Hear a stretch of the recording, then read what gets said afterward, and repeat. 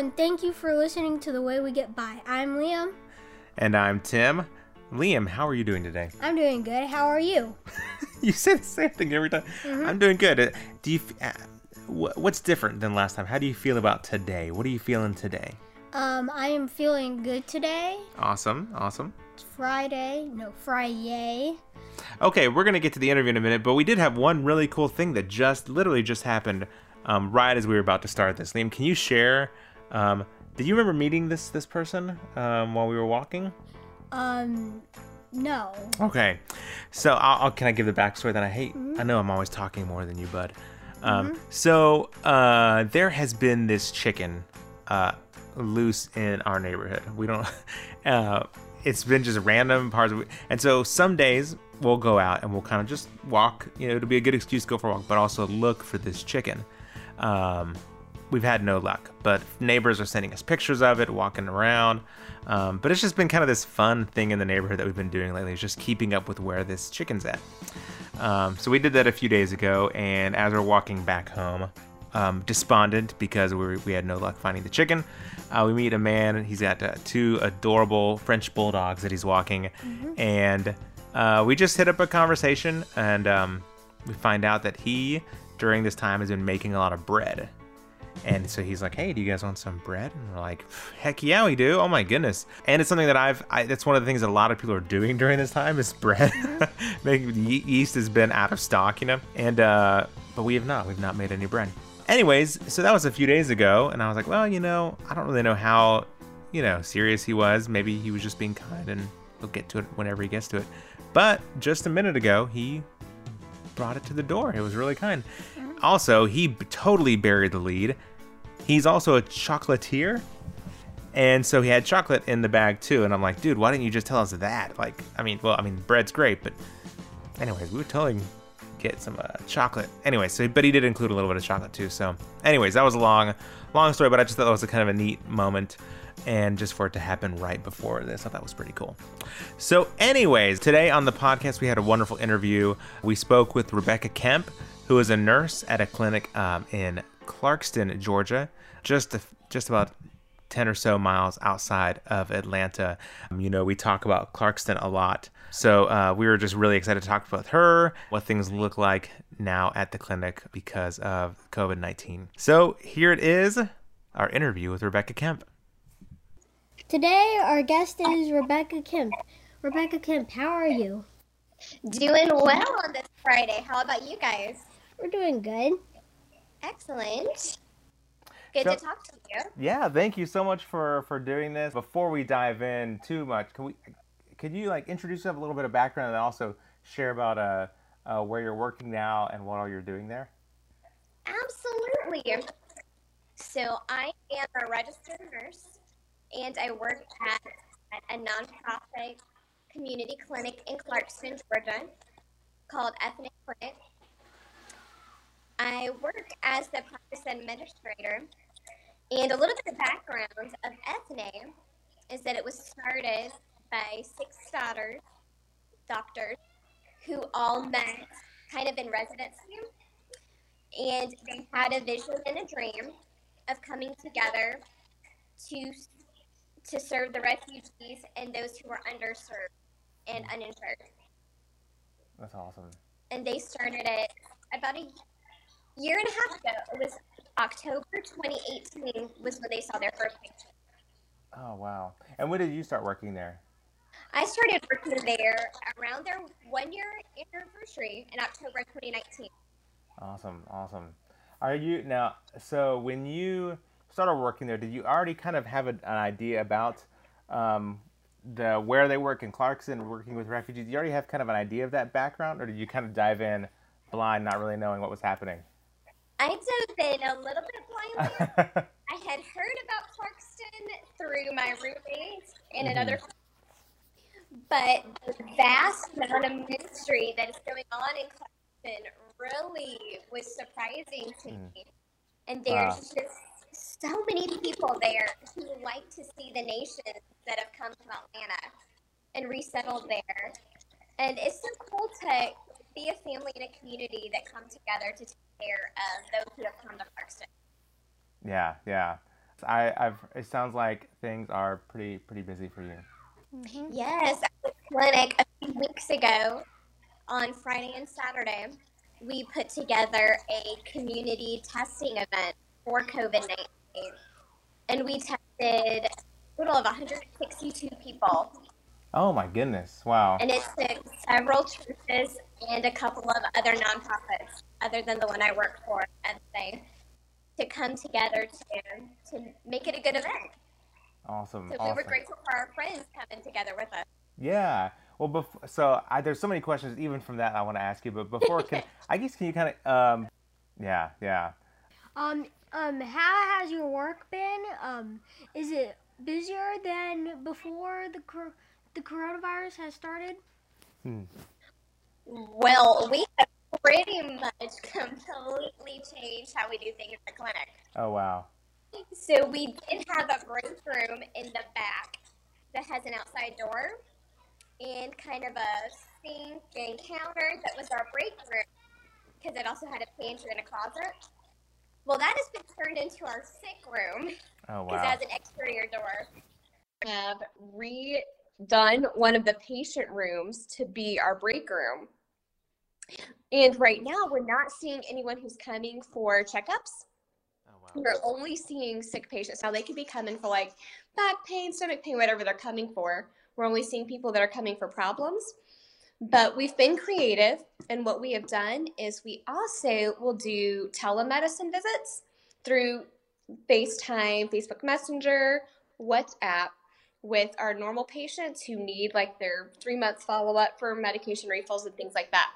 So we've been creative and have used our technology as well with doing some telemedicine visits, which has been fun because we've kind of gotten to connect with folks in a new way. Yeah, that's really neat. Yeah. So this is kind of going back a little bit Okay. to when you first shared about a week ago doing like a testing. Can you share like, and this is only because I feel very ignorant, and since testing is still somewhat difficult to happen, it's not as wide ranging. What does that look like? How long is the testing? How long does it take to get results? That sort of thing. Like what all goes into that day? So that day, first of all, it was quite the operation. We had traffic directors that would make sure, because we were only screening people from 3 different zip codes, because we were truly trying to get a picture of what's going on in Clarkston. Yeah. So that was the first barricade, the first stop, was we would make sure that they were from the correct area. Then if they were, they would go to where they would do a phone consultation in their car with our doctors. Our doctors would call them on the phone. Wow. And if they had symptoms and how long they had symptoms, such as cough, fever, some stomach symptoms, but mainly the cough and the fever, Yeah. then they would be sent my way, and I would register them in their car. We had a lot of like hand motions. We had some signs because we wanted to use the windows and the windshield as kind of a barrier. Yeah. We were all wearing masks, but of course taking that extra level of protection.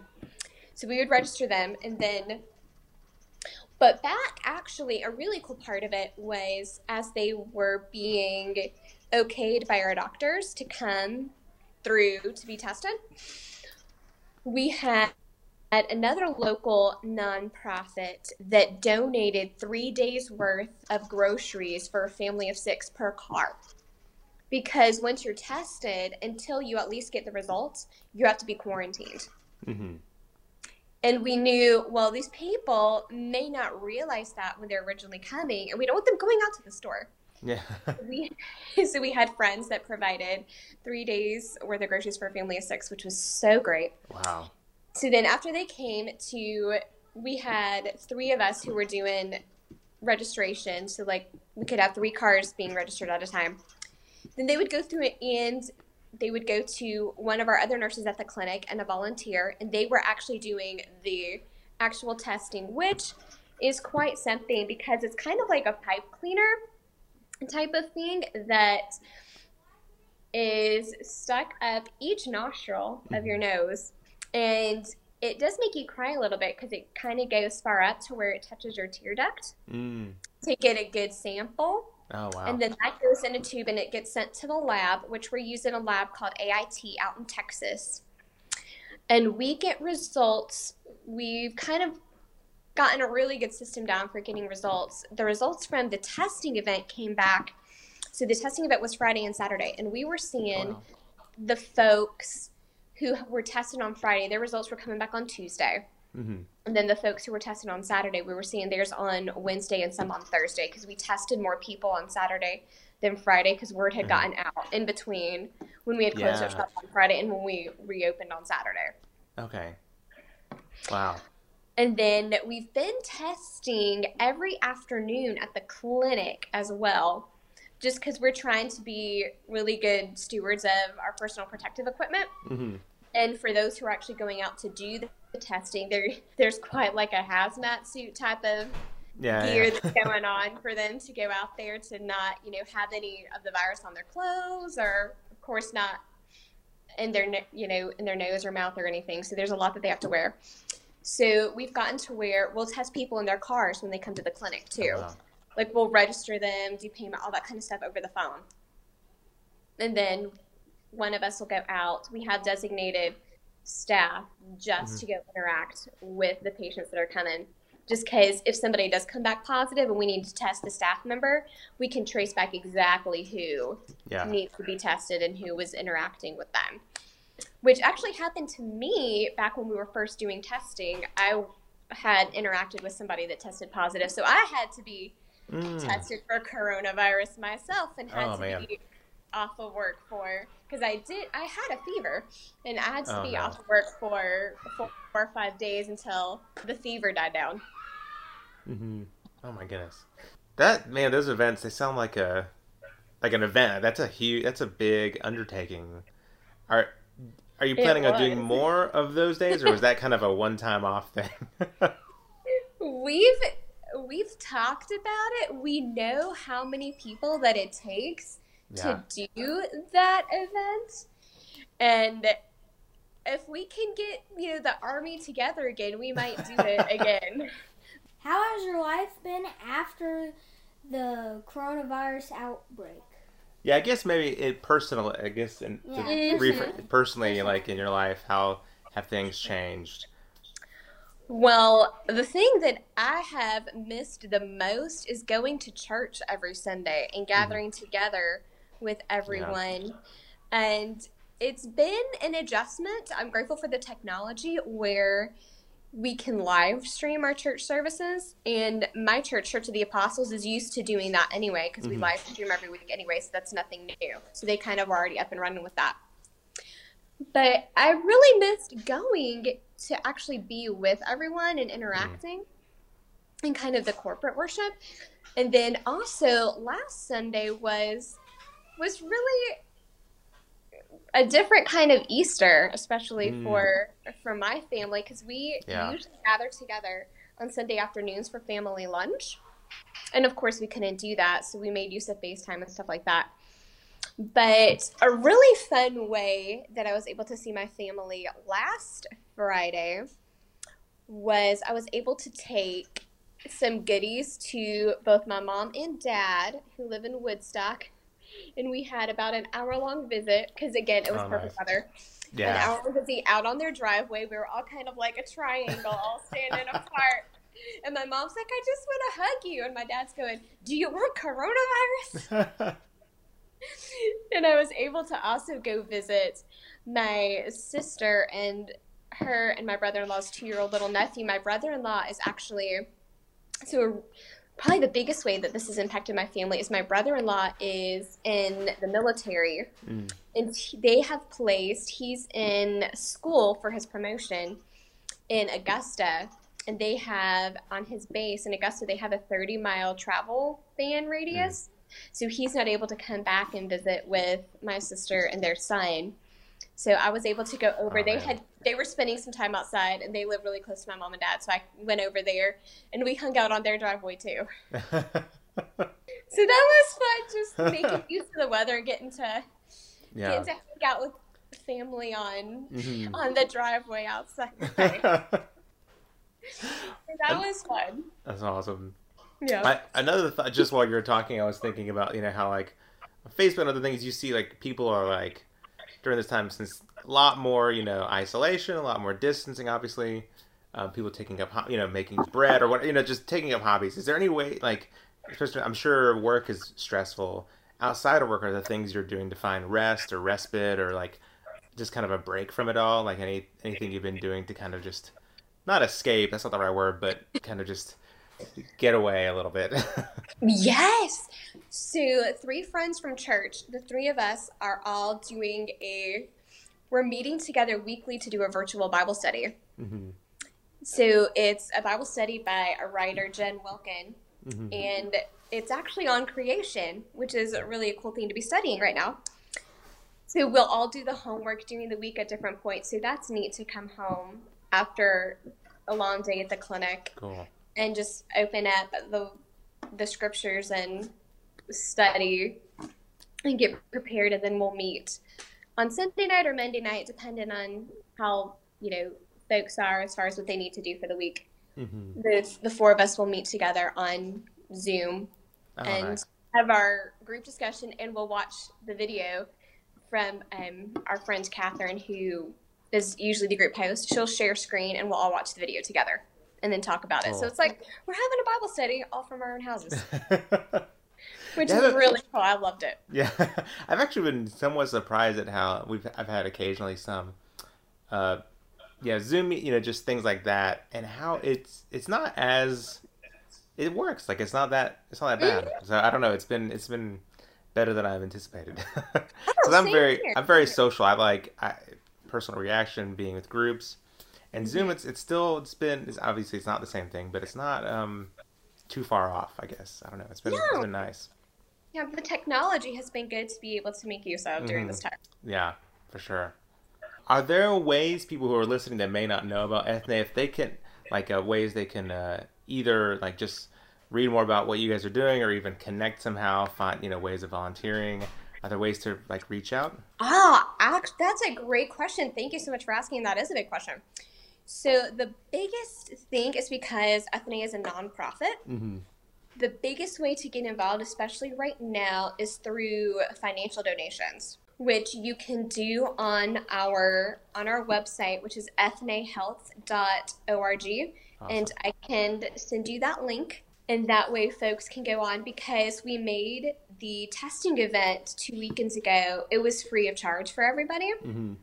But so of course somebody's got to pay for those 162 tests, and they're not cheap.